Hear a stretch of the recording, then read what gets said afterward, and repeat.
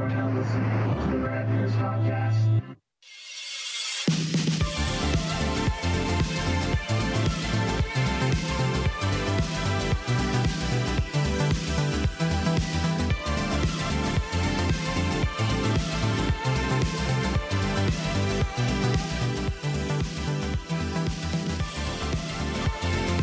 Hey everybody, Hey. we're back. More rad year stuffs to talk about. What's been going on with you, handsome? Not much, just working.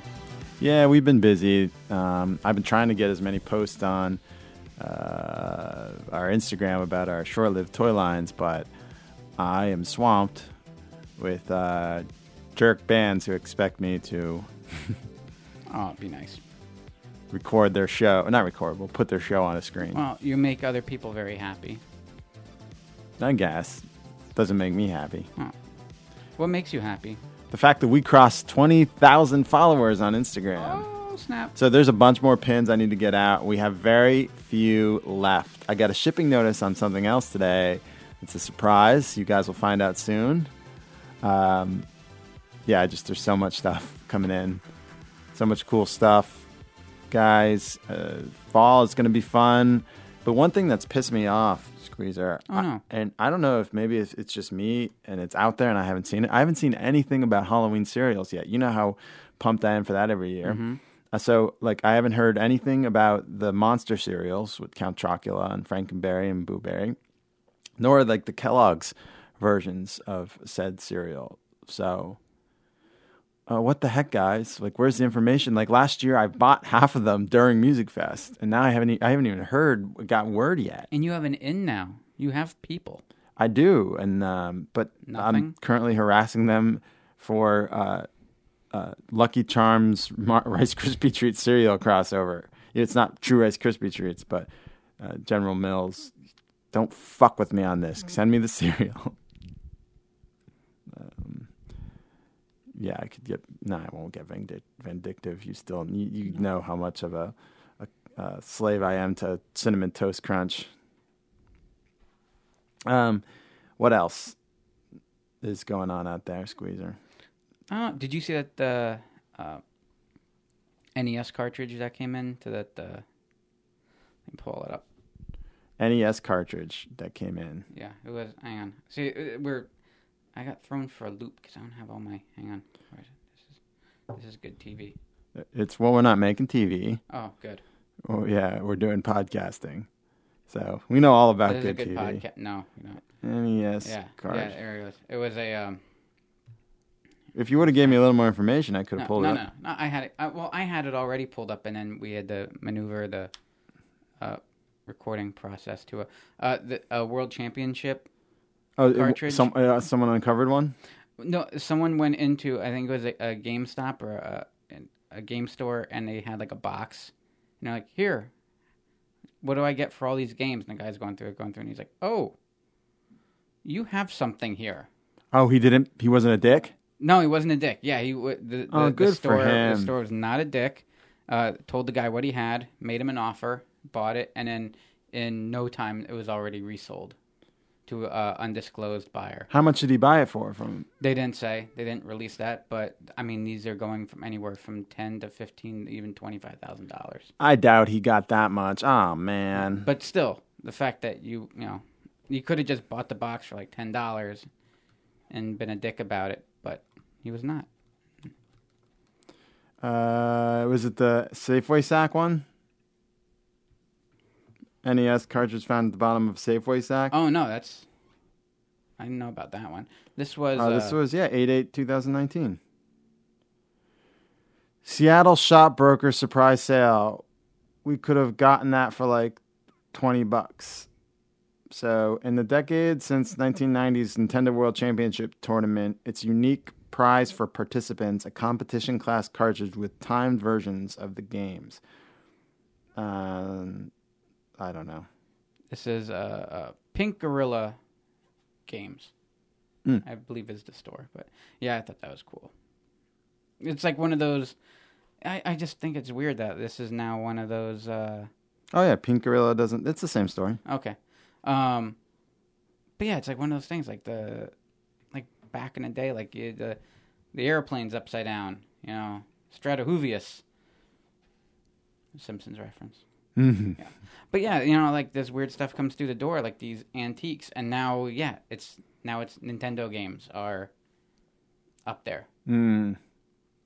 And I'm sure there's parents just throwing away boxes. I'm sure one of these got tossed because mom decided, the kid's at school. He doesn't play video games anymore, and just throw them in a dumpster. Just like all my grandfather's baseball cards and comic books. Mm-hmm. Yeah. He went in the Army. He's in the Army now. He doesn't need these toys. So all his lead pouring molds for his Army men and shit that he had back in the day, just tossed all those. Those are worth a fortune now. Mm-hmm. Yeah. And can cause... It was just the molds. Just the molds. And you just go to Toys R Us and can I get some... Oh, no. Well, you can go to another toy store. Do you have toy stores anymore? Do toy stores exist? I think they're just departments in Target and Walmart. You go to Target and it's like, I'd like your lead, please. It's like... Point me to your lead, good sir. Yes. I'm sorry, in the toy department.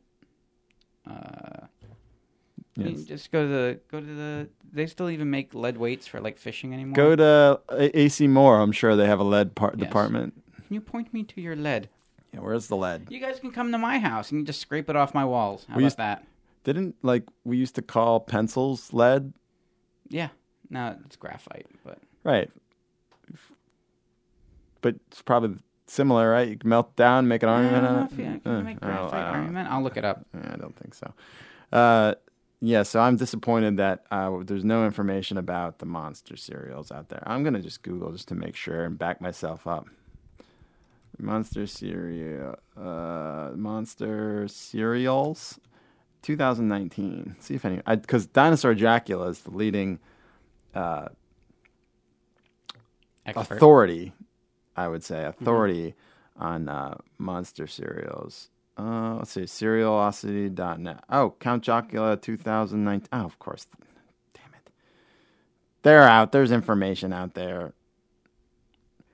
You got a lot going on. I got stuff going on. It was July 19th. It was 2 weeks ago. So Cerealosity says it's only Count Chocula box. So that's all I've seen.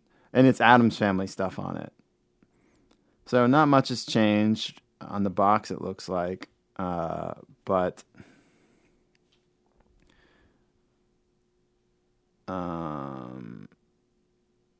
yeah, there's Addams Family pumpkin carving stencils. Oh, by the way, have you seen the trailer for the new Addams Family movie? It looks delightful. I cannot wait to see it. It's 3D animated, so I'm definitely excited for that trip down. I'm a big Addams Family fan, and it comes out in October, so that'll be fun. That's good timing. Yeah. Because Halloween's in October.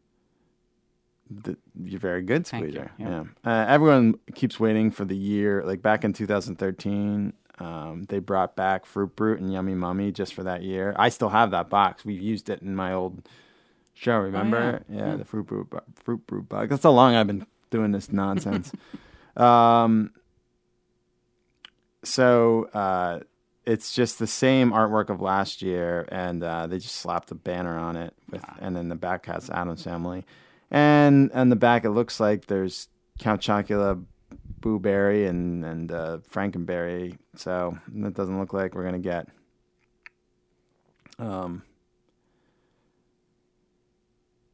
any Fruit Brute or Yummy Mummy. Sorry, buddy. Well, maybe one year General Mills will get their head out of their ass. Wow. And I want them to introduce a new monster cereal. That would be huge. Well, why don't you do it? Create a monster and send the artwork. I'm like, here. I can't do all their work for them. I'm busy. If you want it so bad, you should make it happen. Just create my own. Get sued. We'll just make our own cereal. How hard can it be? Can you make me some processing dyes? That's how they make it. Well, no, we'll just go to the store and just buy the boxes. Just open up the boxes, take the bags out, and put them in our own boxes. And just pass it off as that. It's extruded. That's what they do in China. Yeah, it's extruded through a dye squeezer. Oh. Yeah. Well, I want to. If I'm going, okay, all right, here I got cereal talk on. Okay. If I'm going to make my own cereal, own monster cereal, I'm going to make the original oat flour formula. Yeah, the old monster cereal used oat flour in the cereal pieces, and now it's strictly corn flour. And people have been complaining ever since. In Iowa. Fucking Iowa. Yeah, that's cheaper, and it's subsidized. You kids out there, that means that. I don't know what that means. I just know what it is. It's subsidized, and that's what it is, and that's why it's used everywhere. We talk last week about me seeing Once Upon a Time in Hollywood? I think so. Yeah, I think we did. I haven't seen anything else since then. I got my tickets for a Jay and Silent Bob reboot for me and Enchantress. It's at our theater, the Tillman 8. Nice. Did you see what's in my office from our good friend Suburban Homes? Yeah, so that's pretty awesome. That plan ahead sign's yours. Aw. Yeah. I was gonna look at him. Yeah, and the Pee Wee's Playhouse sign. He's also got something in the works for you. I've been privy to it. I'm not gonna. Oh, really? I'm not gonna spoil anything. There's a postcard. That was awesome. I know. I've never actually. I don't sweet. think I've ever gotten a postcard before. We've gotten so much cool stuff from our friends. So my third blog post of my blog posting event this summer is going to be posting about all of the cool stuff we got from our friends. So I will get pictures of it all. Suburban Homes, you are an artist and a gentleman. That sign is freaking awesome. We just got to figure out where we're going to plant it in the office to point towards my office as Pee Wee's Playhouse. That's really cool. So thank you. You guys are awesome. If you signed up for your pin set and you didn't get it yet, it will be coming next week. It's just the last 10 days have been pretty busy for me and this handsome boy over here, and he's just too busy to put the pins on because he doesn't like any of you. I don't know where they are. Yeah, but the day I wanted to do it, you were just too busy. I was busy. I actually was working. Take a picture and be like, hand pinned by Squeezer himself. I did one of, or no, I didn't. I packaged one of them, Yeah, or like three of them, and then I was just getting in you the were way. just slowing me down, and I'm like, you get out of here. I was actually doing the work that I was paid to do. Well, that's not why we keep you around here, Squeezer. Okay, so I'll stop. All right, I'll stop doing that. Yeah, you're here to do my bidding. Yes, that's pins. So that's all we got. As soon as I get my hands on the new Halloween cereals, I'll be calmed down and happy. Put that pumpkin bucket down. I do love the fact that we're just surrounded by Halloween decorations in here. And there's Christmas in here too. There's some Christmas. You get the little ghost. Yeah, little ghost. So summer's winding down. Unfortunately, it's just going too fast. Yeah, and you know what? I'm ready for fall. Usually around this, I'm not yet. I want to get I want to get my sweatshirt back on. I got to cover this disaster up. Oh, so. You're very handsome and adorable. I know, but I'm more handsome with a sweatshirt covering up all the hurt. I need to get to the beach one last time. We're planning on it next weekend. But until then, it's there 365. It's always there. Yeah, but I go in the ocean. Yeah. You don't. I'll step in from time to time. Yeah. I need to be at the beach when it's scorching hot and the ocean feels great. Oh, yeah. I like the beach like in November. You're a weird boy. There's no one there. Great. We've been going to Atlantic City, and it's been fun, so we're going to head back and have some fun. But in the meantime, we're talking Summer Blockbusters, and this is our third one. And is it really? Yeah. So we've done this each summer. We've been going. We're coming up on our third year of doing this. That's insane. Yeah. So, third anniversary is in November. We're at 140 shows. Maybe we'll be 150 by then. It's nuts. Yeah, I'm surprised we actually stuck to it. Not tooting our own horn, but... I mean, we do one a week, so by math, there's how many weeks in a year? 52? 52. And we missed one or two for tragedies or work. Yeah. So, we'll roughly be at our third year anniversary at 150 shows. I'm smart. Look at us. Although it's going to come out that we're down to like 130 and not. No, understand. We're already at like 140, so I know we're going to get there. Because we put one out every week, but then like the week, kind of like how I would get my truck inspected. Like if you wait until the month after it's inspected, because the cops give you that little grace period. So if it's due in October, you do it in November, and just keep doing that. And after 12 years, you get a free inspection. Okay. I don't know how the math works on that, but Oh yeah, you just keep pushing it back one after the other, and eventually. Oh, you got a free month, you got a free month, you got a free month. Yeah. So that's a full year. That's Yeah. 12 years. After though. 12 years, yeah. After 12 It's like a years, stamp card. Yeah, you save what, like $40 to $45 in 12 years. That's economic genius. Thank you. Thank you. It's a tip for all you penny pinchers out there. As long as you don't get one that pulls you over, and then you get a ticket. And for you get like a ticket for $90 or $200. Yeah. and then, which has happened. But yeah, Game in the system any way you can. yeah. So and then you do it a couple times, and you get that ticket once. You don't get caught again. You do it, a couple more times, and in 24, in 36 years, you break even. Oh, if you get the ticket. If you get the ticket, yeah. Right. But if not, how old are you now? 36, right? All right, so yeah, by the time I'm like 70-something. Yeah. But how many years have you been driving? 20 years? Yeah. So you're 4 away from your second free inspection. Well, no, because I used to get free inspections because my dad would do shady stuff, and we just pull up in the guy's driveway. And he'd put a You sticker told us on. about that guy, yeah. Yeah. So when did you start paying for inspection?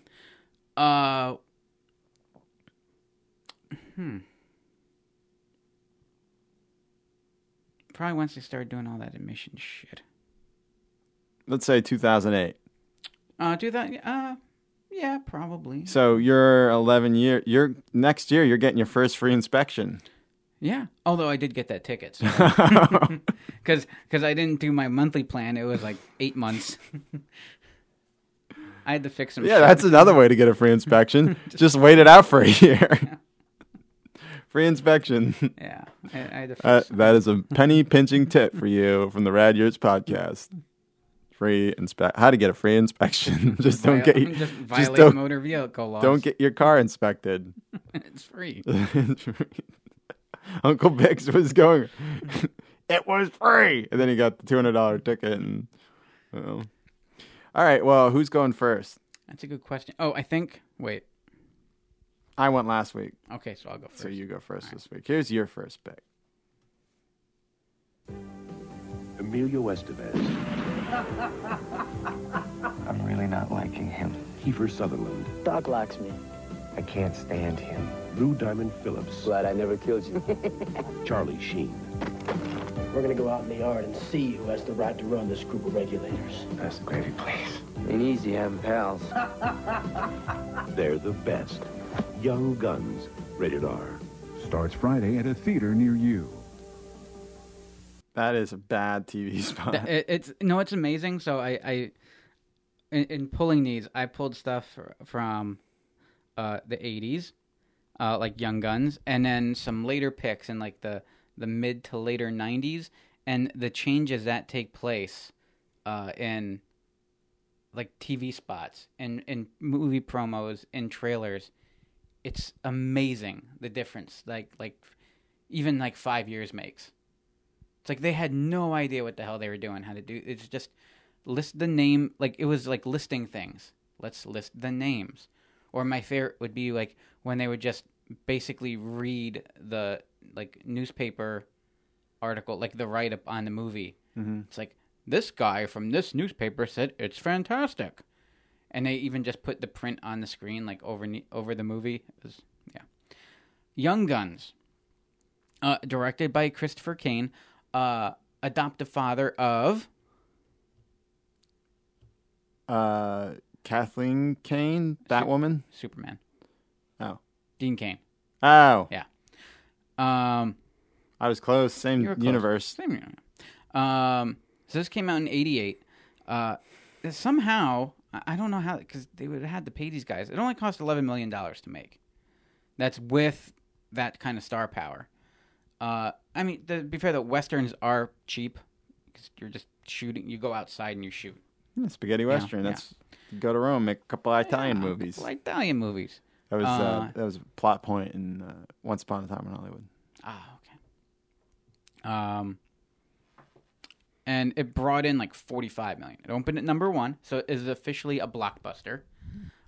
This was a monster when it came out, and I mean, it's strange though because like you throw all these little heartthrobs in there, and they are all adorable and very pretty.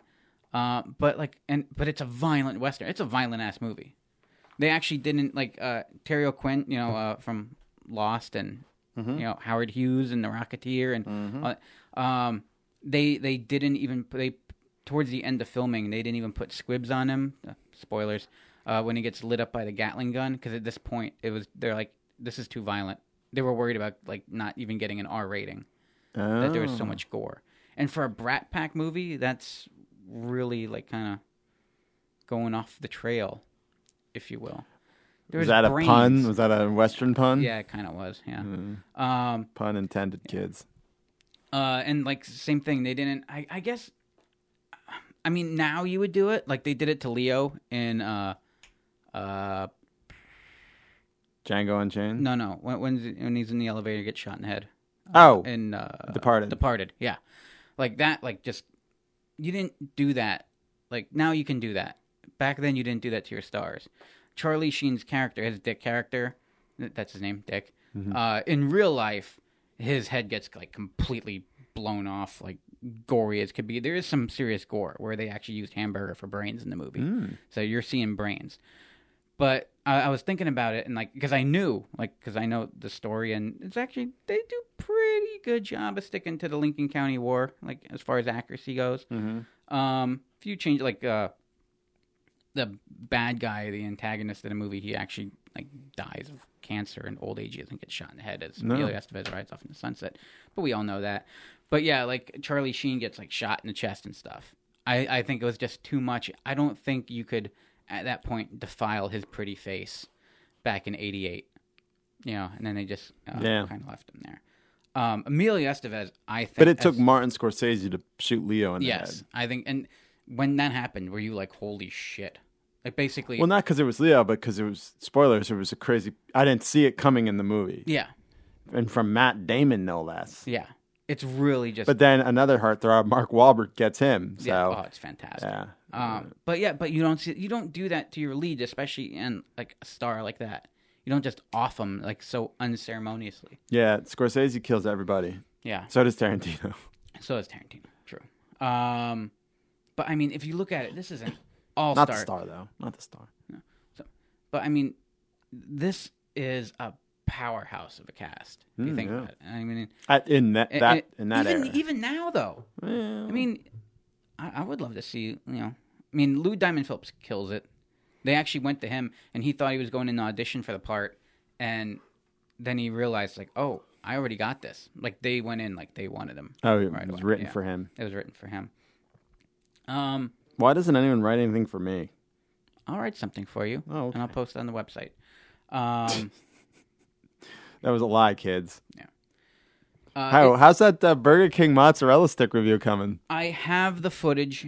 I just gotta edit it and write something. Just like my 5 YouTube videos I shot, I have them done. I just need to upload them essentially. Well, I'm just like Young Guns. I'm working on doing the slow-mo work on it. Oh, I thought you were doing a sound mix. And adding some synth music to it, because that's what screams Western. It doesn't feel like a Western. It is, but it isn't. It has the music cues and the soundtrack of an 80s action film, and some of the slow-mo stuff. It kind of it lacks that grittiness. What would you use to Foley mozzarella stretch? What would you use to Foley a mozzarella stick breaking and then stretching? I would just use a mozzarella stick. You're not going to get good Foley that way. You got to figure out. Yeah, but then I can eat them. All right, the stretch. I would use a Stretch Armstrong for the stretch. Yeah.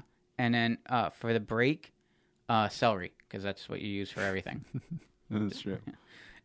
I don't think anyone wants to. If you break a mozzarella stick and it sounds like that, I don't think you should eat it. It's got a good crust on it. Yeah. All right. Well, what else you got on Young Guns? No, I think I just actually rewatched it for the first time in probably 10 years. I've never seen it. Oh, it's an enjoyable film. Yeah, I'll take your word for it. Yeah. It has its moments, and it's got. I mean, it was huge at the time, and I still think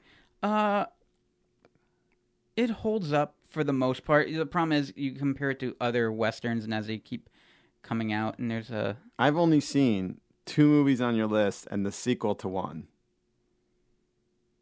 So just keep that in the back of your head. The sequel to... Well, you know how because of my dad, I've seen a lot of sequels, but it took me a one. while till I saw the actual originals. Well, that one I never even saw the original, but I did Really? see the sequel. Yeah, and I only saw 2 movies on your list.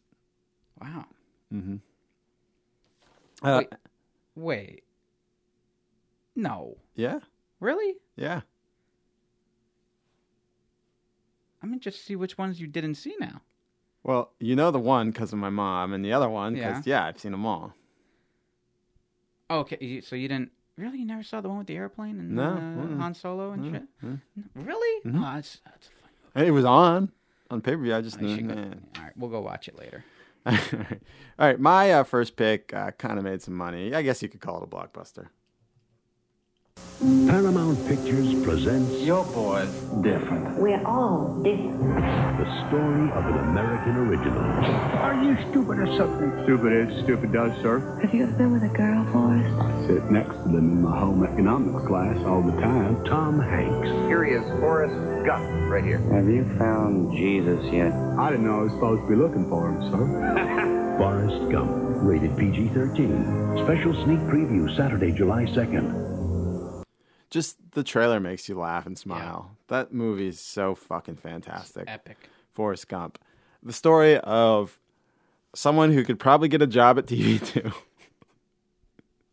here with us, on somewhere on the spectrum, maybe a little bit further than you and I are. And he lives a extraordinary life for an unextraordinary man.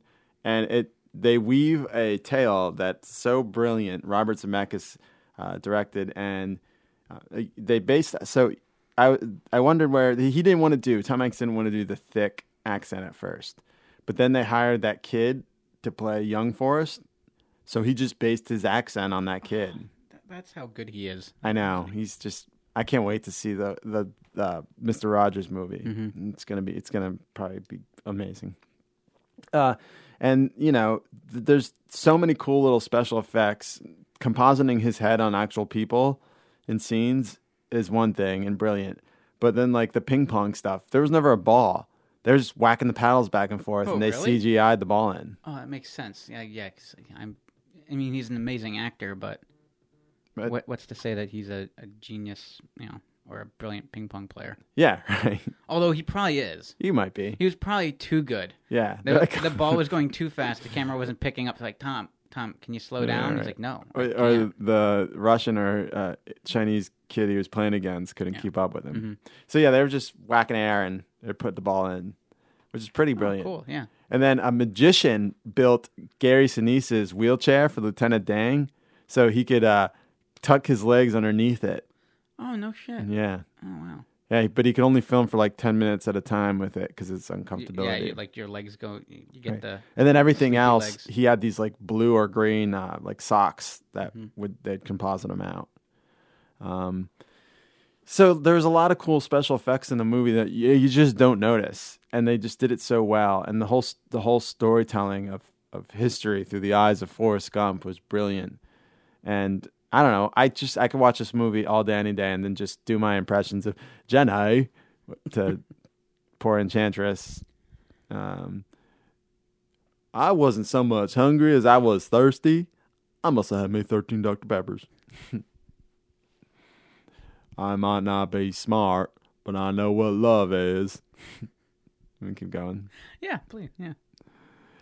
Dear God, please turn me into a bird so I can fly far, far away. Pray with me, Forrest. Oh, I didn't know you were going to go down the Jenny I did road. Jenny, I did Okay. Don't you love her madly? Then I'll go climb out on the ledge. Mm-hmm. Yeah. No, it's heartbreaking, too, though. Yeah, It's and hard so a lot of people thought it's hard to watch. at the end when she dies in the mysterious disease. What did you think that was? I always thought it was AIDS. Hepatitis C. Oh, that makes sense too. Yeah. Okay. Yeah. Like They- they can't. Like They didn't have a cure for it back then, Okay. and that's why Little Forrest doesn't have it Oh, okay. or anything. You know what I mean? That would make sense. Yeah. That's what it was in the book, at least. Okay. So they kind of gypped the author of the book. They gave him net points instead of gross points. Oh, no. Yeah. And whatever, the one that you don't get paid on. Yeah, apparently Forrest Gump still hasn't turned a profit. Oh, it's one of those. That's every movie in Every Hollywood. movie, yeah. Hollywood has never turned a profit on a movie. So he didn't get any points, and he sued, and to settle, they gave him like 7 figures for the sequel, Gump and Company. Yeah, he wrote a sequel. Oh. And in it, Forrest Gump, they make the movie happens, and Forrest Gump meets Tom Hanks. So it's post-movie. Ah. So it's called Gump and Company. So they bought the rights. It's been a turnaround. It's something with 9/11 that made it. I'm sure they could just rewrite it. But I'd love to see Tom Hanks reprise his. At the time, he wasn't doing sequels, and then Disney backed the truckload of money up to him for Toy Story 2. And he did that Robert Langdon sequel, Angels and Demons. Oh yeah. He's in all those. Yeah, so he's in the sequels now. So fucking Da Vinci Code. Yeah, get the dump truck, fill it with money, and let's get Gump and Company made, everybody. I think the audience could agree with me there.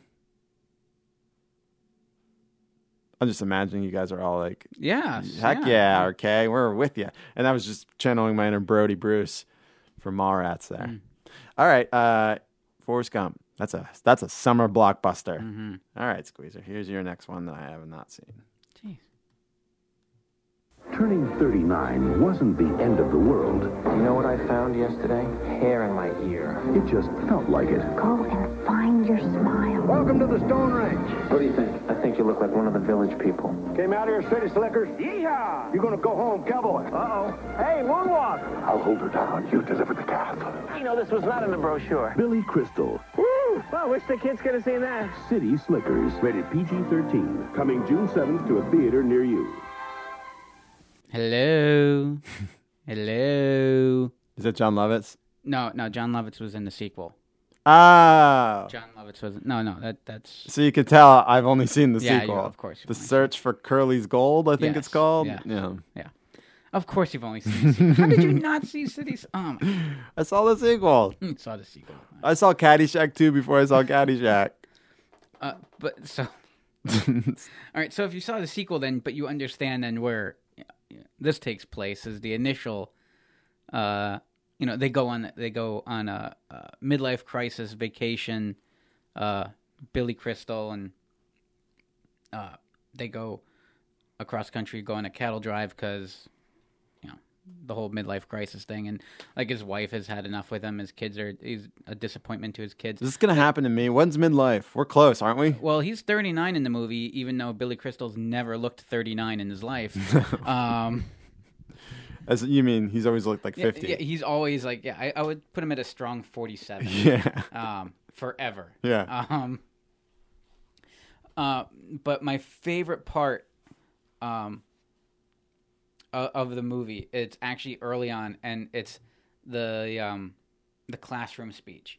And he goes to career day at school, and he has to give a talk to his kids' class, which, guess who that is? First movie role ever for a young Jake Gyllenhaal. Oh. Yeah. Oh, yeah.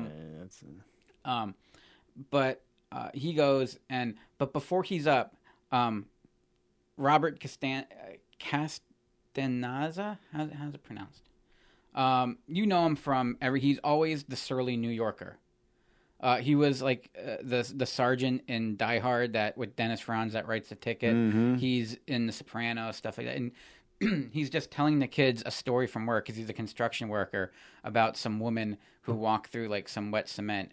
And he's just telling the story to a classroom full of kids, and he's like, and that dumb bitch walked through it, and then the shit hit the ground, and it was all, and the teacher's just in the background horrified, and the kids are just laughing as he's just, telling the story the same way we would tell each other a story, but he's telling it to a bunch of like fifth graders, which is just fantastic.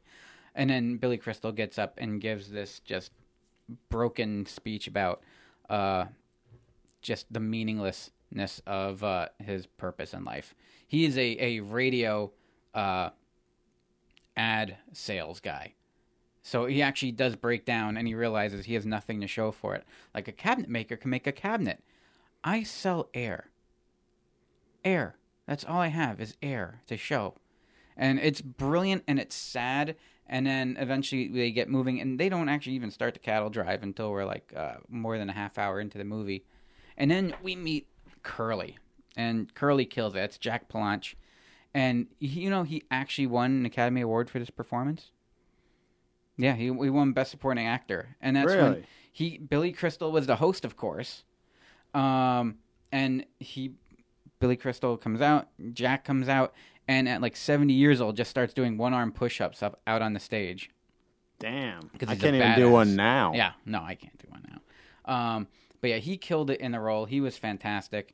Daniel Stern, again, is just great, and it's funny. Like I can't see this movie without them in it, but he originally wasn't. Do you know who was supposed to be in the Daniel Stern role? Who?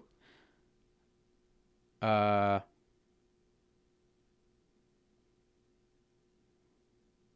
the hell? Oh yeah. Oh, Rick Moranis. Holy Rick shit! Moranis. Wow. My eyes went like crossed. Yeah, I was Holy like, I thought Squeezer just had a stroke, kids. Holy wow. Sadly, yeah, Rick Moranis was supposed to be in the role, but at the time, just before filming was about to begin, that's when his wife was diagnosed. Oh no. And that was pretty much the him? end of. Who's that? No, that's Dennis Farina. I don't know who. I'm trying to figure out who you're talking. You couldn't pronounce his last name, and I'm trying to put a face. I didn't see What this are you movie. talking about? The New Yorker. Oh, no, Robert. Oh, you said Robert. Robert. No, Dennis Farina's. Robert what? I want to say it's Costanza. Costanza. You know him as soon as C.A.? Yeah. Oh, Costanzo? Costanzo, yeah. Robert Costanzo. He was in Total Recall. Well, I gotta see this guy. Yeah. As soon as you see him, like, oh, that guy. He's in everything. He also does. He sounds exactly like Danny DeVito too. So like you can. Frank Reynolds. Yeah. What was he in Sopranos? That's just when you said he was in Sopranos. I'm like, what was he in Sopranos? I need to know. Full filmography, everybody, please. I want a full filmography. Oh, he's in 283 things. Yeah, he's in everything. Jeez Louise. Any movie where you have a surly New Yorker, it's him. Oh, that's just like he's typecasted? Oh, yeah. Oh, he's got the... Oh, he plays Bullock in Arkham Origins. Mm-hmm. Yeah, does a lot of voice work. Let's see, he's in a But he's Mafia hilarious. 2 video game. He was... I'm getting there. We're getting the... Oh, he's in the video... Oh, Angelo. In the Sopranos Road to Respect video game? Is that what you're talking about? I don't know. I thought he was actually in this. I just assumed that he was in The Sopranos, I guess. Yeah, I don't remember him from Sopranos. Sorry to poke holes in your story. No, that's fine. Yeah, that's fine. I poke holes in my own story. But it he was in Police Academy of the series. Oh. He played Bullock. He played Bullock on the fucking Batman animated series. Yeah. That's why, because Paul Dini wrote that shit. That's how. As soon as you hear that voice, you'll know it, right away. But yeah, it's the ultimate fish out of water midlife crisis story. You get to meet Norman. Norman's adorable. He's a little cow. But yeah, and it's like this whole story of finding yourself and blah blah blah blah blah. But it's funny, and it's one of those comedies where it's not dumb. Like you almost look at it's like that's a funny movie that can happen. Like it doesn't. Well, does he earn Curly's respect at the end of it? Yeah. Well, no, because Curly's dead like an hour into the movie. Wait, he's in this. Oh, it's his brother, right? His twin brother in the sequel. I forgot who. Yeah. Well, yeah, that's Curly's gold because they're trying to find. But Jack Palance is in that second movie. Yeah, but he's dead. You are my number one. A guy. That's Jack Palance, right? I think so. Yeah, from Batman. Yeah. Yeah. But yeah, he kills it, and it's just yeah. They have some really sweet moments with each other, but some awkwardness to go with it. Like it's a great father son dynamic for a bit, but it's an enjoyable movie. It's funny, but it's not it's not dumb. You know, you almost look at it like, oh, this can actually. Oh. This is what like Also, a couple funny people would. You know, He was born in Hazel Township, Pennsylvania. oh yeah, represent. Yeah, right up the road, in the Latimer Mines. We pass that when we go there. Oh yeah. City Slickers. Maybe he wasn't in City Slickers too. Oh yeah, he was. He's Duke Washburn. I don't know. I can't remember. I've seen that movie so long ago. No. Well, it's on Showtime. You can pull it up. I was watching on my phone yesterday. City Slickers 2? No, it's City Slickers. Okay. You can watch. I want to see the sequel again. All right. You are my number one. God. And then you're gonna kill me, right? Yes. Okay. All right. I guess we can move on to my next pick. This one kind of sent me down a wormhole that grinded to a halt. Ground to a halt. Yes. Is that the term I want to use? Ground my research. That doesn't sound right. I want to say grinded. You can say grinded. Okay. It grinded. You have a microphone in front of you. Whatever you say is right. It grinded my research to a halt. Ground round? Yeah. It ground my research. I would love some ground round right now. To a halt. Here's my next pick.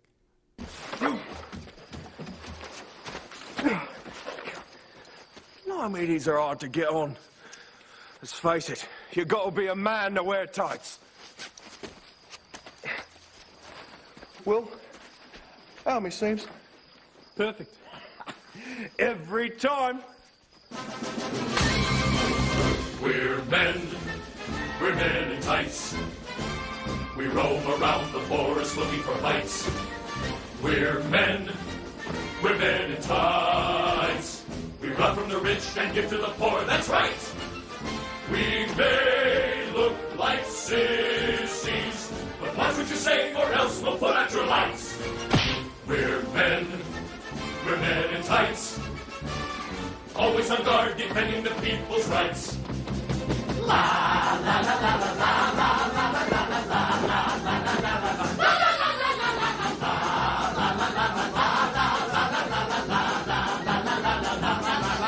We're men, manly men, we're men. So, in doing my research, by reading the trivia on IMDb, I learned that there was a 25-minute HBO making of. Oh, fun. I got on YouTube, and there it was, which made me good. And then it said recommended a 25-minute Spaceballs, even though I'm not doing Spaceballs. I had to watch it. But it just looks like they have so much fun making these movies with Mel Brooks. And goodness, I love this movie so much. I watched this movie so many times as a kid. I still use lines from it all the time. Like, I said, hey, Blinken. Did you say, hey, Blinken? Nah, I said, hey, Blinken. And when he's like, get your quivers, arrows, swords, pantyhose. We're going through the line, developing the merry men. Yeah, it's just, they do a lot of like jokes making fun of Prince of Thieves. And he's like, my English accent is real, carry-alls. They have Patrick Stewart playing King Richard, doing a really heavy Scottish accent, and then he drops it after the ceremony. The whole Chastity Belt by Everlast on Maid Marian, which as a kid, Maid Marian was yeah. And the sheriff of Rottingham, when he goes to basically rape Maid Marian, she has a chastity belt, and he's like, that'll chafe my willy. That was like a line as kids we said constantly. Because, wiener jokes are funny. And then he's like, he has the air-powered jackhammer trying to get it off. Yeah.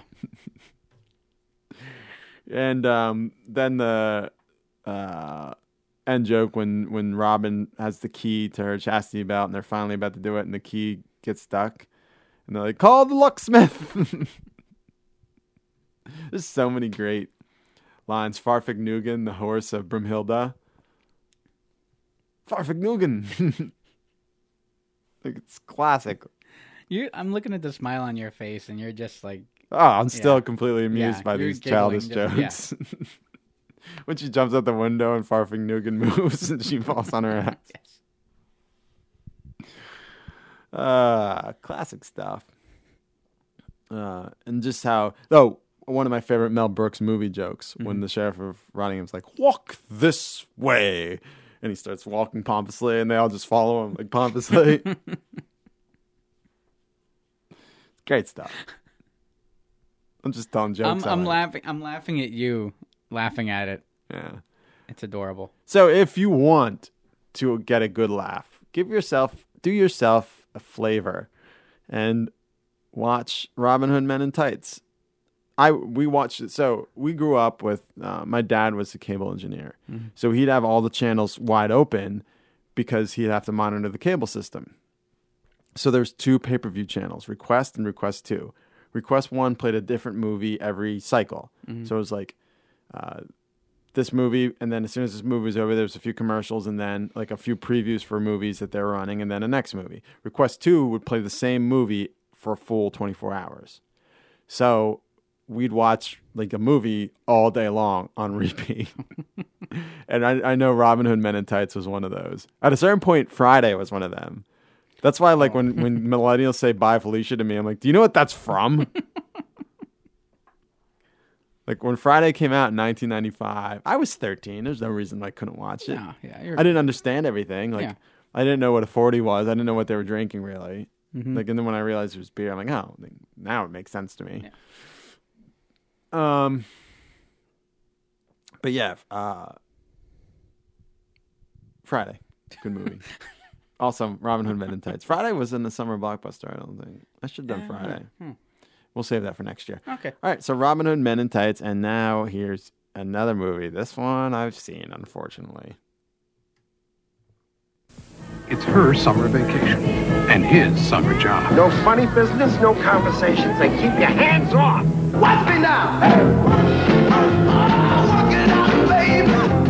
Vestron Pictures presents Dirty Dancing. You're wild! Starring Patrick Swayze and Jennifer Grey. Dirty Dancing. Get ready for the time of your life. Soundtrack available on RCA Records and Cassettes, rated PG-13. And unfortunately. Because this was another movie my mom made us watch over and over and over and over. And that soundtrack, by the way, is one of the highest grossing movie soundtracks of all time. As it should be. I mean, yeah, Time of Your Life was just... It was a monster. It still is. People still do that, reenact that bit. And remember that time you and I tried it? Yeah, sorry. Did you hurt your back? I just couldn't hold you out that long. Yeah. It was in a lake and you were wearing the same dress. I was wearing. There was no reason we shouldn't dress. I love that dress. We just didn't have the pressure of a talent show to push us over the edge. Yeah, right. All right, so Dirty Dancing, starring the ever beautiful heartthrob Jerry Orbach. That's what? Yeah, Jerry Orbach's in it. In what role? He's the dad. Oh. Yeah. Are you getting all your bits out? Yeah, I wrote that one down. I know you have a very proud look on your face right now. This is what I miss when we do it remotely. Your proud look. Yeah, I mean this was a monster, and I don't look. Here, I'll let you in on something. Mm-hmm. I like this movie. I haven't seen it since I was a kid. Oh no, I watched it. When was? It was on cable actually not that long ago, and I stopped and I watched it. And then the one day, like, why is her name Baby? It's just like your little nickname. And why does nobody put her in the corner? Because you can't. You can't. Oh. Because no one puts Baby in a corner. That's the established rules of this universe, this Earth, is you don't put Baby in a corner. And yeah, I don't know. I see, like, this is. Sorry. I was always kind of weirded out by this. Like, is this what people do? Like, for their summer vacation, like, that's what they would. And they would. Like, you would pack up the family and you would, like, disappear into, like, this kind of camp world where, like, there's activities and stuff. And I was kind of, for someone that even worked at a summer camp, like, I was kind of weirded out, though, by, like, I don't know why. It's no different, really, than what, I did, only they were there longer and, like... I talked to my mom on the phone the other day, because because I haven't seen her since Christmas. Oh, nice. And she wants to give me my birthday present. I gave her a present of hearing me on the phone. Yeah. And I asked her why she never sent me to summer camp, and she only forced me to do that vacation Bible school. Mm-hmm. And I forgot completely. It was because because of our church, she worked there. Like, they volunteered her to teach one of the classes, which was my brother. And the psychopaths that taught my class was not my mom. So my brother had a great time with my mom. They did crafts. Oh, fun. They didn't learn any Bible crap, and they had a good time. And then my class had a bunch of psychopaths teaching me that demons really come out of fucking Ouija boards. Mm-hmm. And they possess you. Were they wrong? Yeah. Oh, okay. Then, yeah, that's a problem then. Right. I'm sure Milton and Bradley would have another word about that. Yeah. But yeah, she never sent me to a camp because I'm a weird kid, I guess. You are a weird kid. And I'd just be standing there in the corner with a pack of matches while something was burning, and they automatically assume it was me. I just like to carry matches. Is that a safe bet, though? I didn't mean to burn it. I didn't want to burn it. All right, tell me more about Dirty Dancing. It's not a kid movie though. At the same time, because you're dealing with some heavy topics like teen pregnancy and abortion and all that. At the same time that it's supposed to be like a teen little love story, and it's sweet, and they're not supposed to fall in love. But isn't Patrick Swayze like 35 in this movie? Probably. Well, he's the That always seemed creepy to me. He seemed way older than her. Yeah. And the fact that like all the old women were into him. Yeah. Like, that was his job, to basically fleece them, just to treat them like basically he was a male prostitute. Really? At this camp. Well, no, I don't think... I believe the term's gigolo, Squeezer. Sorry. God. I didn't mean to offend. Show some respect. But yeah, he wasn't supposed to fall for the sweet girl next door. No, and he had his girl. He had what was her name?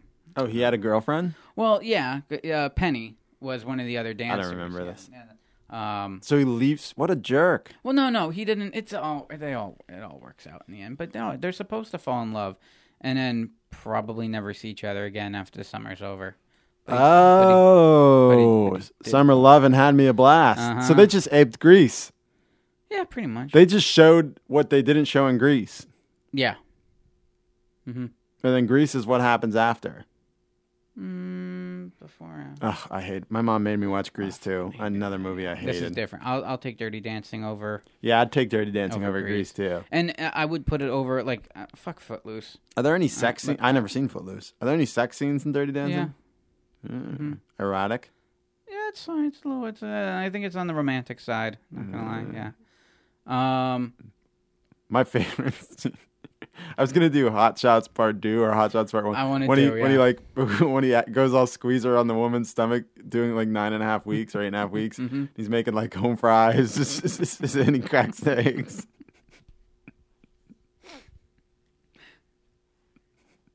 He feeds her like a big sausage. Like, not in the sexual way, like it's like a big summer sausage. It's hysterical. I can go What's that, Part 2 or 1? I think it was Part 2, right? I saw that the summer, I think it was 93. Because that was the summer we had the foreign exchange student. I got to write about this in the vlog. And we were at the Whitehall Mall, and him and my brother had this dork friend, Joe, and their family got they're into ham radios and firefighting and shit. And my brother, I was just a dork in a different way. Don't get me wrong. And their family had a foreign exchange student and from Spain, and our family had one, Javier. And they were friends, and they went like running around the mall because they didn't. I don't think my brother and Joe liked them, and I don't think they liked my brother and Joe. But Javier liked me because I was a little funny rascal, rapscallion. Ah, yes. I was like 11 years old. In 93, it was the summer Jurassic Park, and I remember like at KB wanting that giant T-Rex. It was like $50, I think. Yeah. And we saw, so they dropped, this basically when parents would drop you off at the mall and let you run around, even though you're like 11. And we saw at the Plaza Theater Hot Shots Part 2. It's probably a movie not for an 11-year-old. No, it's, although it is, but it isn't. Yeah. Like most of the humor, like The massacring of the Energizer Bunny. Yeah. Fantastic. Still, my favorite line in that movie is, "I will kill you until you die." Yeah. I think you said that to me a few times. Oh, yeah. Anyway, Dirty Dancing. Yeah, I like it. And then the one day I was over at my buddy's Matt's house, and we're just gonna hang out and have a few beers. And next thing you know, Dirty Dancing comes on, and we sat there and watched the entire movie. Just a couple dudes hanging out watching Dirty Dancing. Yeah. I forgot to tell you a funny thing the other night. So, Enchantress went to the Train concert with Goo Goo Dolls. And she had a good time. She had a little bit of wine, enjoying herself with her mom. I was working. When I got home, she was asleep on the couch. So I picked her up and I carried her to the bed. And she seemed to get awake and like crawl into the bed. And I'm like, "Hey, do you want to get under the covers?" And she said this to me: "You shouldn't have to worry about R2-D2 since I made her." And I like immediately pulled my phone and wrote it down. You shouldn't have to. She's like, "You shouldn't have to worry about R2-D2 since I made her." And I'm like, "Are you having dreams that you're a Jawa and I'm young farm boy Luke Skywalker?" And we get romantic. That was very random. It was. You shouldn't have to worry about R2-D2 since I made her. Who made R2-D2? Oh, Anakin, right? No, Anakin made C-3PO, yeah. Who made R2? R2-D2 is a astromech droid. We can actually call Jason. He'd probably know. Yeah. Man. I'll just Google it. I'll just... Who made R2-D2? Text Jason. Well, George Lucas. No shit. Sometime before 32 BBY, the droid manufacturing company Industrial Automation created R2-D2 as part of the R2 series of astromech droids. Mm-hmm. He was purchased and modified by the Royal Engineers of Naboo and served aboard Queen Amidala's Royal Starship. Oh, if she was doing a Natalie Portman, she's Natalie, and I'm probably just as cardboard and dry as Anakin. There you go. Oh, that's kind of hot. Yeah. Shouldn't have to worry about R2-D2 since I made her. I like that she assigned gender to R2 also. Yeah. Did we ever? No, but it's a she. R2's a girl now? Well, according to Chandris in her dreams. All right. I'm glad we got to the bottom of that. I guess it's time for my next pick. Yeah. All right. Here is my next summer blockbuster. Allow myself to introduce myself. Siskel and Ebert give Austin Powers 2 thumbs up. Yeah, baby. Yeah. A very, very funny movie. You can't resist me. That only gets funnier. Ow! Who throws a shoe? Devastatingly hip. Hey, there you are. Well, hi, do I know you? No, but that's where you are. You're there. Mike Myers is hilarious. Well, that's just groovy, baby. Austin Powers. Hey, viva Las Vegas, baby. Rated PG-13, now playing. So, Austin Powers, great movie. It was kind of a sleeper movie. I didn't know anything about it until I watched this thing on MTV. He like took over MTV for a day, and they were doing the segment, and he was doing all his shtick, and I found it fucking hysterical. Mm-hmm. Like I was watching on a little 13-inch tube TV in my bedroom, and I could not stop laughing at his shtick. Like, I checked a baby, it's like all the Austin Powerisms I found hysterical. That's definitely right up your alley. Saw it in the theater. Then when it came out on video, my dad saw it. Also found it to be the funniest movie ever. I can see that. Much of my humor comes from my dad and like sequels and movies he made me watch. Like I saw Spaceballs before Star Wars. It's just that my dad and I share a sense of humor of the stupid things we find funny. So, like, it was like a family event for the second movie. We all went together, and the third one, my brother, dad, and I all saw the Austin Power movies. He'd buy figures. We had all the McFarlane toys, the posters. We had a poster for the first movie hanging up after my mom moved out. When they got divorced, my dad bought a new house. He decorated it. One of them was a Sopranos poster, and the other was an Austin Powers poster. That's awesome. Because, if ask Enchantress, Kelly men do not know how to decorate a home. White walls everywhere. So yeah, this movie was hysterical. So they did this show, and I didn't have much time to research and rewatch it, but it was on MTV, and I'm like, I have to see this movie. This movie's gonna be great. And then Mike Myers plays Dr. Evil, doing his best impression of Lorne Michaels. Yeah, I didn't find it funny, but if we could go back at one and retry it, that's all. He's just doing, as Dr. Evil, an impression of Lorne Michaels, which is great. Mm-hmm. And if you watch not Strangers with the Candy, the Kids in the Hall movie, Brain Candy, have you ever seen that? Mm-hmm.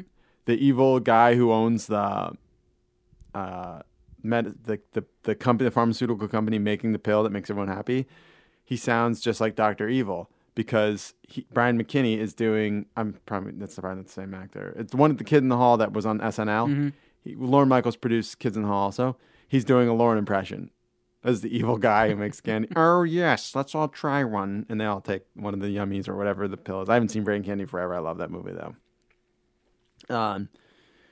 So yeah, Lorne Michaels is, and then Mr. Bigglesworth was a big hit. The Hairless Cat. Oh yeah, and Scott Evil, famous actor, went on to do some things.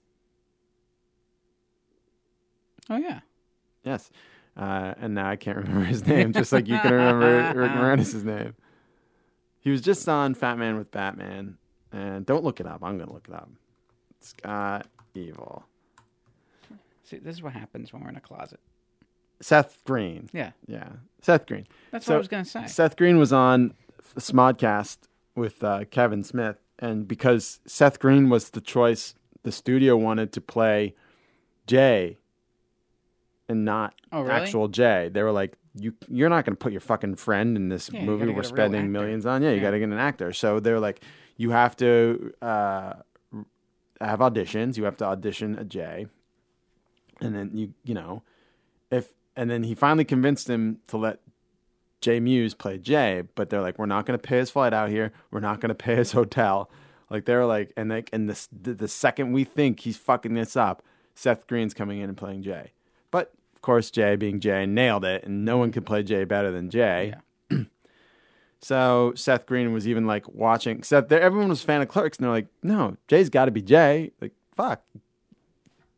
Gotta be. So he said that while he was in a lot of movies, he wasn't really like on the street yelling at you famous till after Austin Powers. Especially the second movie, because first one was like a sleeper hit. It was like a cult classic. Once it came out on DVD, it blew up because like that was one of the first major big DVDs, new format at the time. The second movie made them all fucking huge, and of course the third movie then was not that good, but still. Which movie had Fat Bastard? Was that the third? Second introduced Mini Me. I think the third introduced Fat Bastard. So. Yeah. Classic stuff. Yeah, it was one of those just quoted movies. Like you would just recite that in school. Right. Everyone was walking around yelling, "Oh, behave!" to everybody. Oh my God. It was Austin Powerisms were all over the place. All right, here's a movie you're going to talk about that I also have not seen. I don't understand. This summer, the president's plane has been hijacked. While the world holds its breath, nobody does this to the United States. The fate of a nation, history will judge you by what you do right now, rests on the courage of one man. We cannot give in to their demands. It won't end there. And if you die in that plane, does it end there? Harrison Ford. Get off my plane! Air Force One. This film is not yet rated. Opens everywhere July 25th. Get off my plane. plane. My plane. That's the best part. The fact that they were able to sneak he gets his awesome line in there before he... So does Harrison Ford play the president? Yes. Ah. Yeah. So Harrison Ford's the president of the United States. The movie starts with them... Is it a Jack Ryan movie? No, but it might as well be. This was the last in a string of like the Die Hard-ish movies. Like there's terrorists. We're on something, and we have to. There's one guy, and we have unlimited bullets in a pressurized cabin. No snakes, though. No snakes. No. I won't spoil this for you if you haven't seen it yet. No, spoil away. I mean, it's been 22 years since it came out. This movie was a monster when it came out. And I still remember, so believe it or not, true story, I was at the gym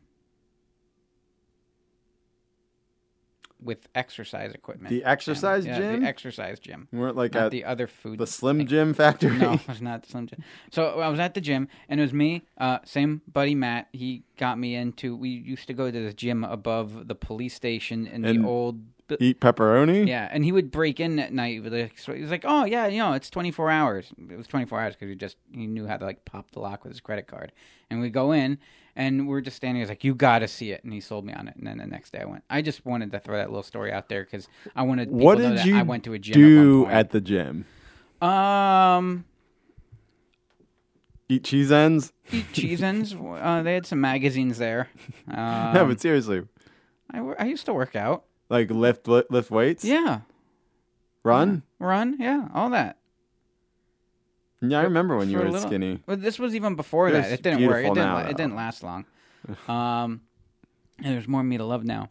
And I just wanted to let people. At one point, I have been inside one of those places. I've seen them. Not me. No. Nah, I don't. I never do it again though. Yeah. Don't worry. But then, yeah, that led to he sold it on me. I'm like, oh, I'll definitely go check it out. And then I did. Went to the old AMC, checked out Air Force One, and it's one of my more favorite. If you're gonna pick the whole of that genre of guy with machine gun taking on terrorists, Air Force One's up there because it's indie. Yeah, I think here's the thing: the cast is awesome. The cast is awesome. Gary Oldman is our bad guy. And Harrison Ford's come out and said he's my favorite villain I've ever played against was Gary Oldman. And he just kills it. Yeah, Gary Oldman he's just like a chameleon. Yeah.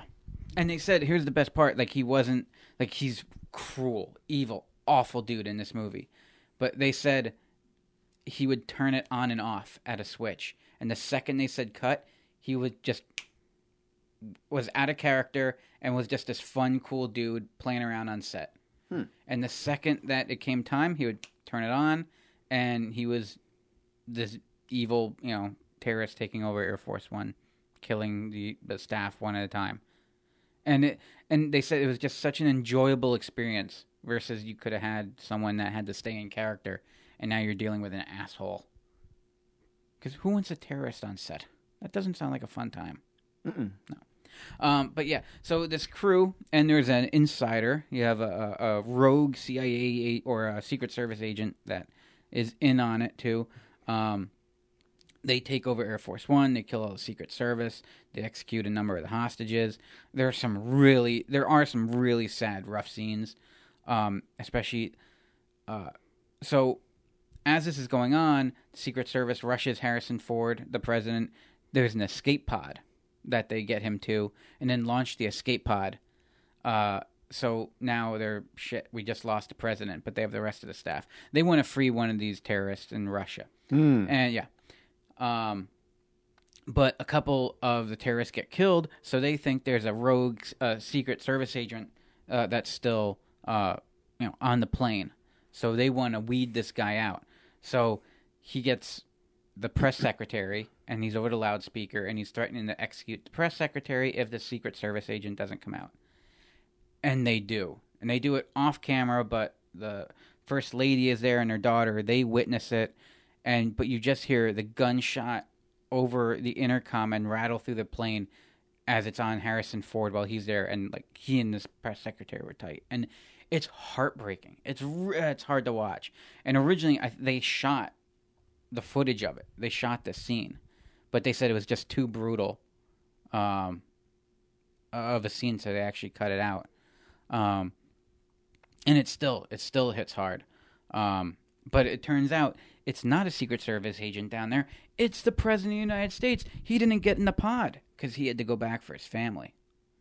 So it's Harrison Ford with an unlimited number of bullets in the machine gun, and he's one at a time taking down the terrorists until they're able to get all the people off the plane because there is a hatch that opens up in the back, and there's like 400 parachutes, so everyone can parachute out.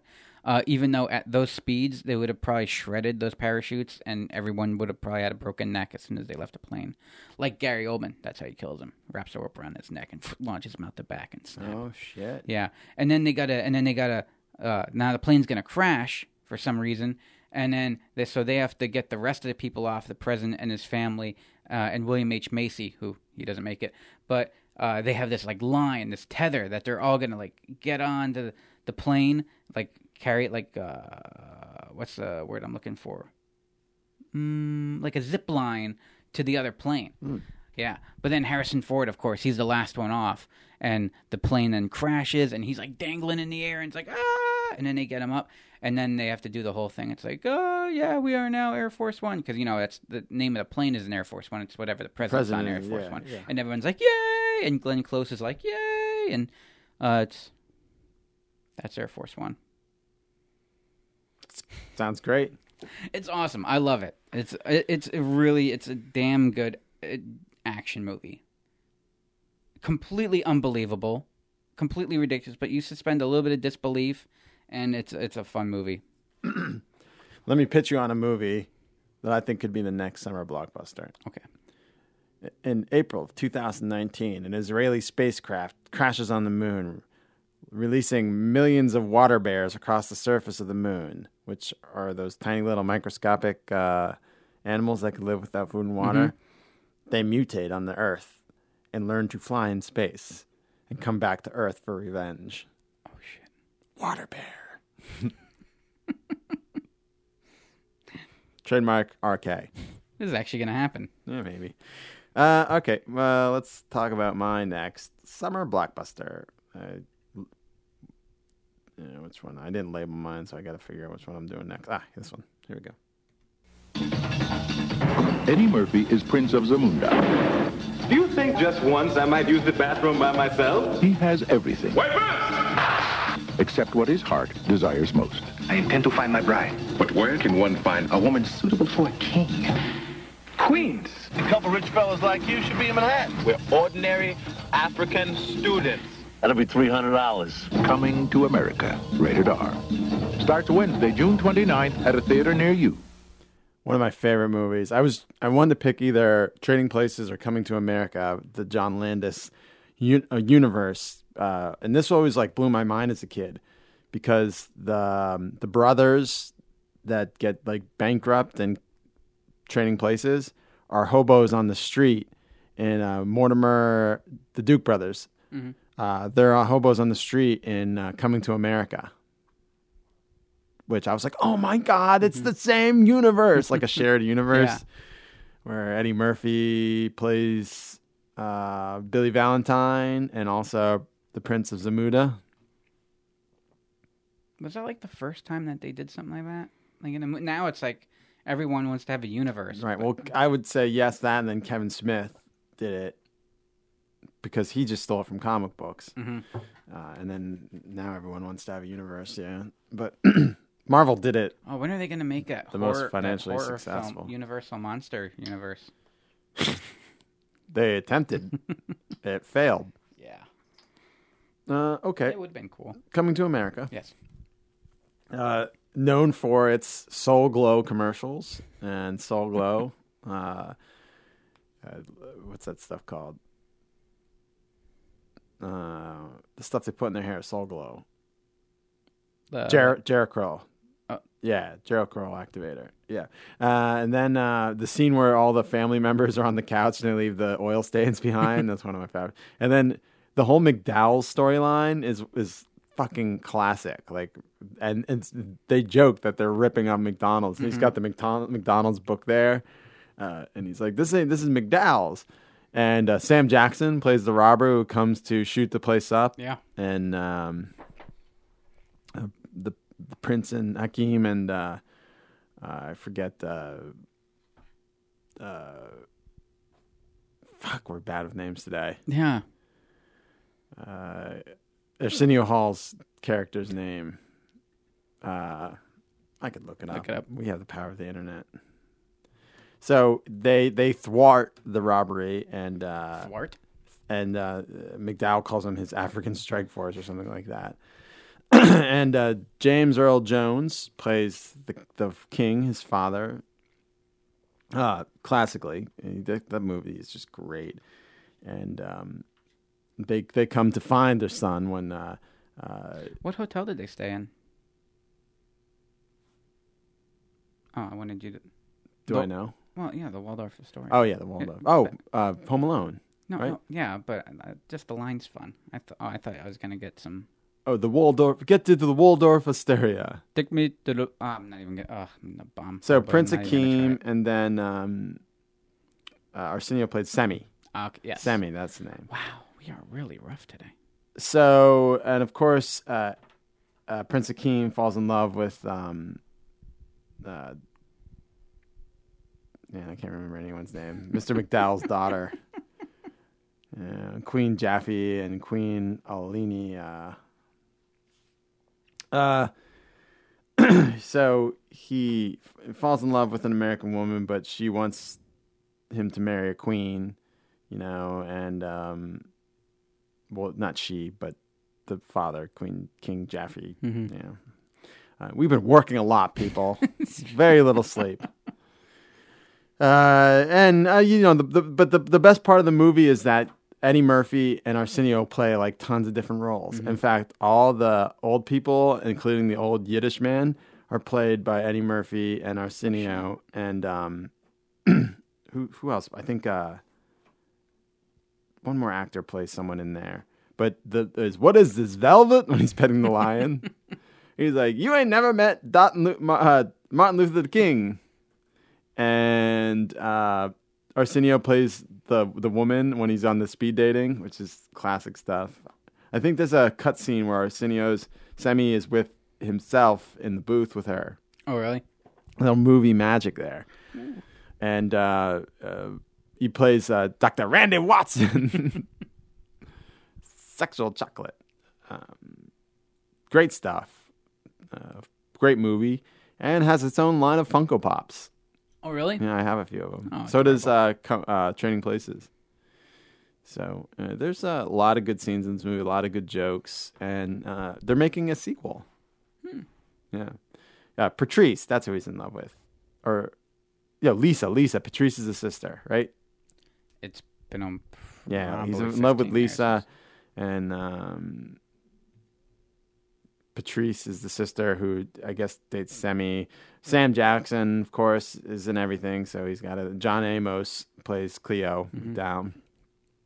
Classic John Amos. I'm a big John Amos fan.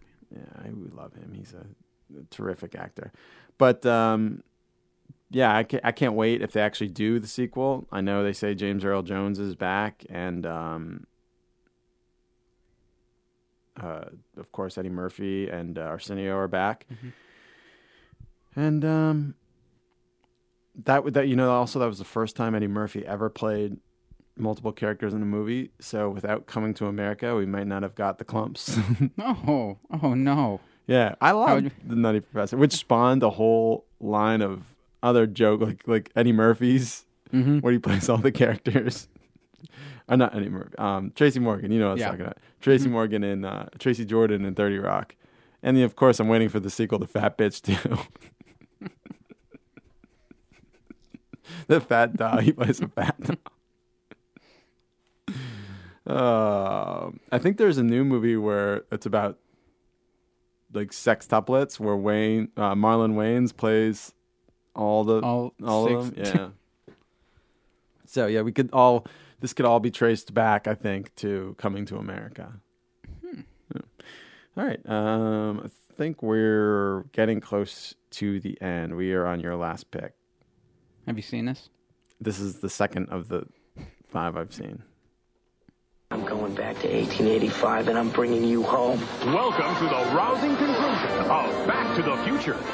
Doc's trapped in the past. What kind of a future do you call that? And there's only one man who can save him. What's your name, dude? Clint Eastwood. What kind of stupid name is that? Steven Spielberg and Robert Zemeckis present Back to the Future Part 3.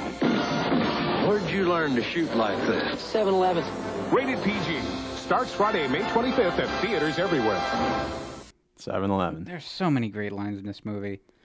This movie so always... many I didn't get as a kid. Yeah, it I just know. didn't land. This movie like blew my mind because of like back then I thought movies had to be a certain way, and the fact that this came out like immediately after too just drove my little mind crazy. I like logistically I couldn't figure things out like that. Like I always got so mad when I saw a line in a trailer and it didn't wind up in the movie. Oh yeah. Now I don't notice. But back then, it got me angry. Yeah, so they shot them back to back simultaneously. There's like a 3-week break I think they took in between. And Zemeckis was like just exhausted because as he's shooting 3, they're editing 2. Right. So he's flying back and forth. They'd shoot, then he'd fly down, do a cut, fly back up, shoot, and this was like... Was it Arizona and L.A.? I think Northern California. I think there's some stuff in... Oh, wow, 4-hour commute on a plane, private plane. Wow, I'm exhausted. Well, you just burned that bridge now. Guess who's not directing your movie with, I forgot, whatever the hell we Water talked Bear. about. Water Bear. I'm not looking at Bob Zemeckis for the picture. Notice how I called him Bob. Oh, you guys are tight like that? Hey, I gave him props for Forrest Gump. You did, yeah. I could burn him for acting like a little sissy and not being able to... I'm sorry, he just direct, 2 of your favorite movies of all time, I would think, right? Roger Rabbit and Forrest Gump? I'm just talking Back to the Future 2 and 3, of course, but yeah. And it got me thinking, too. I put on my list, we should just do a straight-up Back to the Future show. I think we just need one of those. All right. Yeah. Yeah, there's so many great lines that like I missed or didn't get as a kid that now I find absolutely like giggle-inducing, funny. Like when they're in the bar and Griff is out there, and Marty goes to him, "Do you have a back door in this place?" He just goes, "Yeah, it's in the back." Like now I watch that and now it's like my favorite line in the whole movie. That's the squeezer line. Yeah, that is a squeezer line. I love the pie plate reference, the Frisbee pie plate, because that's actually where the idea came from. Oh. I think we talked about this. Yeah. When you talked about Frisbees. Yeah, that it was back in the 1870s. The Frisbee Pie Company started up, and then a few years later, college students were playing Frisbee with pie plates. So that's fairly, accurate, I would say. Like almost in a Forrest Gump kind of way of, the future, or the past, rewriting the past, to the present. I'm trying to phrase it in a way that makes sense, but my brain's not working. The Clint Eastwood name is fantastic. They went to, they actually went to Clint Eastwood and asked permission to use his name and his likeness like that, and he was go ahead. He loved it. That homage. That's pretty fucking funny. He thought it was hilarious. He loved it. He felt honored that they would use him in that way, and it really makes the film. I think by having him, and just the inside joke then too of he's a coward throughout, and the great line. Everybody will say that Clint Eastwood is the biggest yellow belly in the West. And do you know who said that line? And when you hear it, when you say it in that voice, it sounds so familiar. Pat Buttram. Okay. He's the sheriff of Nottingham in Disney. That's where you know that voice from. Prince of Thieves. No, in Disney one. Oh, Disney one. Yeah, the wolf. Okay. Yeah, he's the That's your same favorite voice guy. Disney movie. That's my favorite Disney movie. Yeah.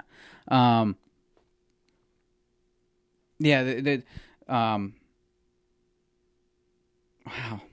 Sorry, guys. Out of stuff? Yeah, I'm out. Forgetting? No. I love a good Western. And this has best of both worlds. Because you got my sci-fi and the Western all in one. I was heartbroken at the end of this film. Spoilers, the DeLorean gets destroyed.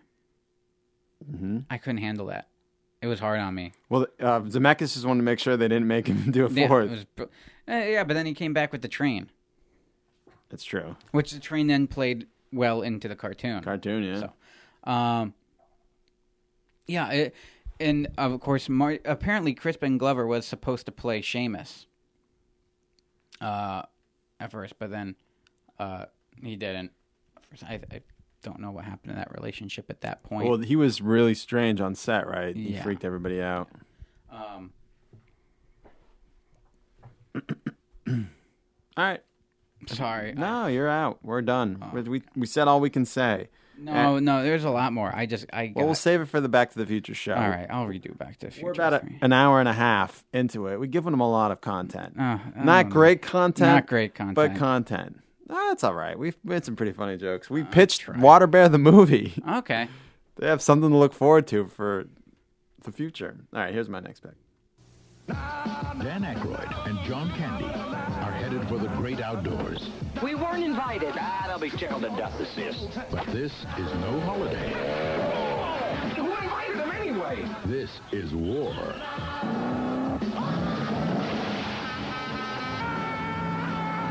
The great outdoors. Outdoor fun for everyone. Rated PG. Starts Friday at theaters everywhere. This is known for being Annette Bening's first feature film. No shit. Yes. And she's great. Dan Aykroyd and John Candy, you can't go wrong with those two. In fact, they only have 3 shared build movies. I think it's Nothing But Trouble, which we've talked about, and I think Blues Brothers is the only other one. Yeah. Dan That's Aykroyd. weird. You feel like they're in absolutely everything. Right, but they're really not. It's a great movie where John Candy takes his family to, I think, Wisconsin Lake. It was written by John Hughes. It's a John Hughes movie. It's got all the John Hughes tropes. Family vacation, teen romance. So they're at the lake, and he just wants to have a nice vacation with his family at the lake. And the wife's kind of into it, but the kids kind of really don't want to be there, the 2 sons, especially the older son. You know, he wants to go into town and meet girls. And the dad, John Candy, just wants to spend time with his kids. Like, look out bears, but feed them Zag nuts. And when they come all over the truck. And then Dan Aykroyd just shows up in his Mercedes. He's an investment banker, of pompous, like over-the-top asshole who just drives Chet crazy, but he's married to his wife's sister, so they're brother-in-laws. And while he wants to go on a rowboat, or a sailboat or whatever, Chet's got the fucking giant power boat and doing the skiing, and all the jokes are there. They go to the restaurant.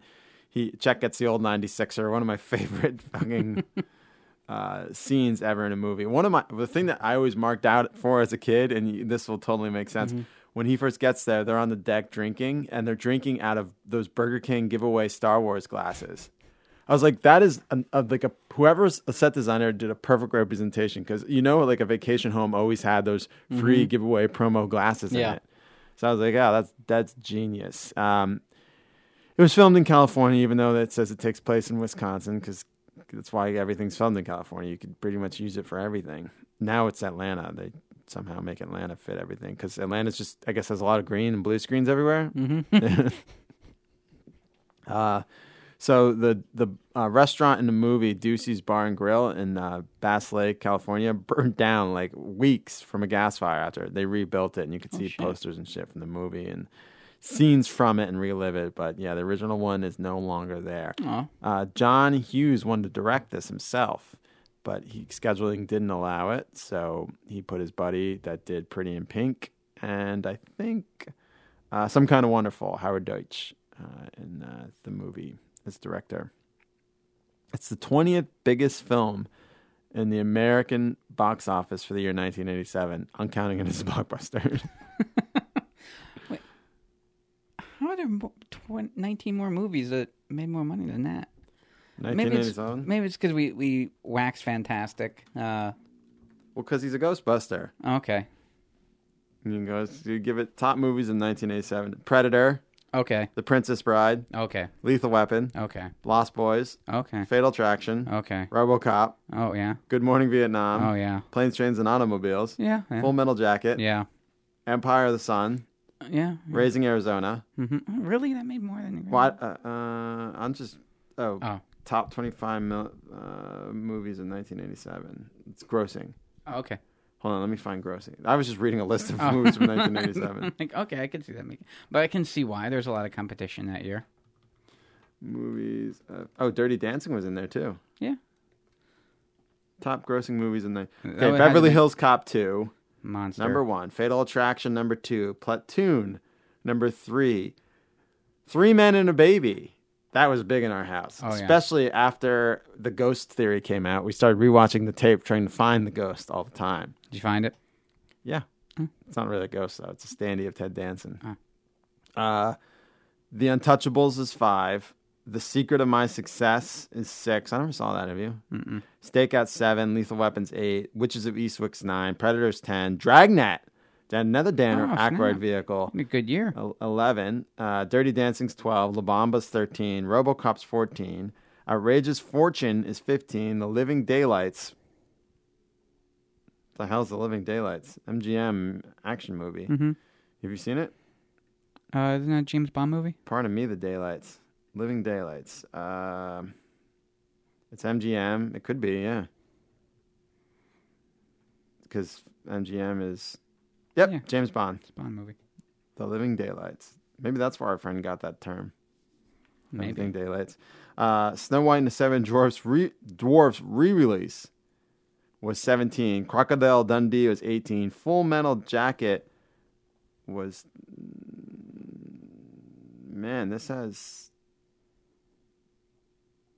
Great Outdoors not even on that list? Yeah. Where's The Great Outdoors fall in this? Are you in the right year? It says 1987 on my list here. Oh, nope. 1988. Oh, that sums up the whole show. I meant 1980. Hold on. 1988. Okay, here's 1988. And let me check on this. Well, darn it. See, this movie, this has 3 Men and a Baby on it, too. And I don't... Oh, The Great Outdoors is 24. Okay, number 1, our good buddy Bob in Who Framed Roger Rabbit. Ooh, yeah.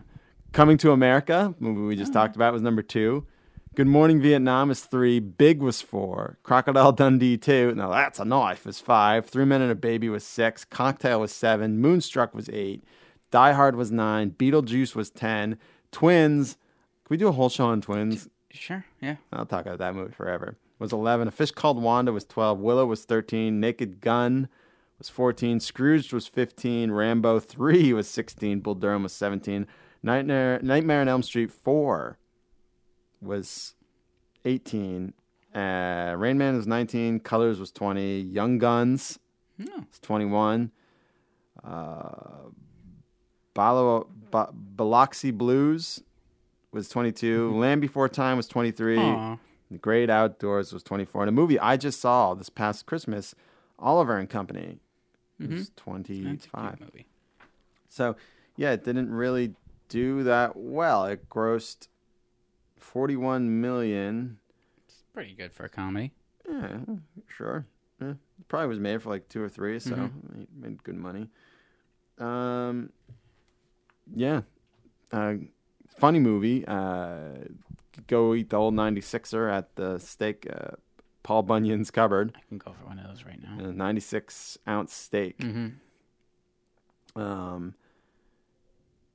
The Paul Bunyan's Cupboard is still in Wisconsin. It's called Paul Bunyan's Cook Shanty, but the 96 it's 96er's not in the menu. But I'll go. Wisconsin's nice this time of year. I bet it's beautiful. I bet it is. And I've never been. Have you? No. Let's go. Yeah, let's go to Wisconsin. We'll take the show on the road. Yeah. As long as we don't have to drive through Connecticut. Sorry, our good buddy Iraq, he lives there. Yeah, sorry. So John Candy drives the same car in the film, but with a different color as the family truckster and the Vacation and a rental car and Planes, Trains, and Automobiles. Yeah. Family truckster.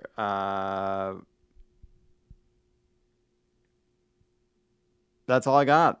Great Outdoors. And that's all I've got on Summer Blockbusters 3.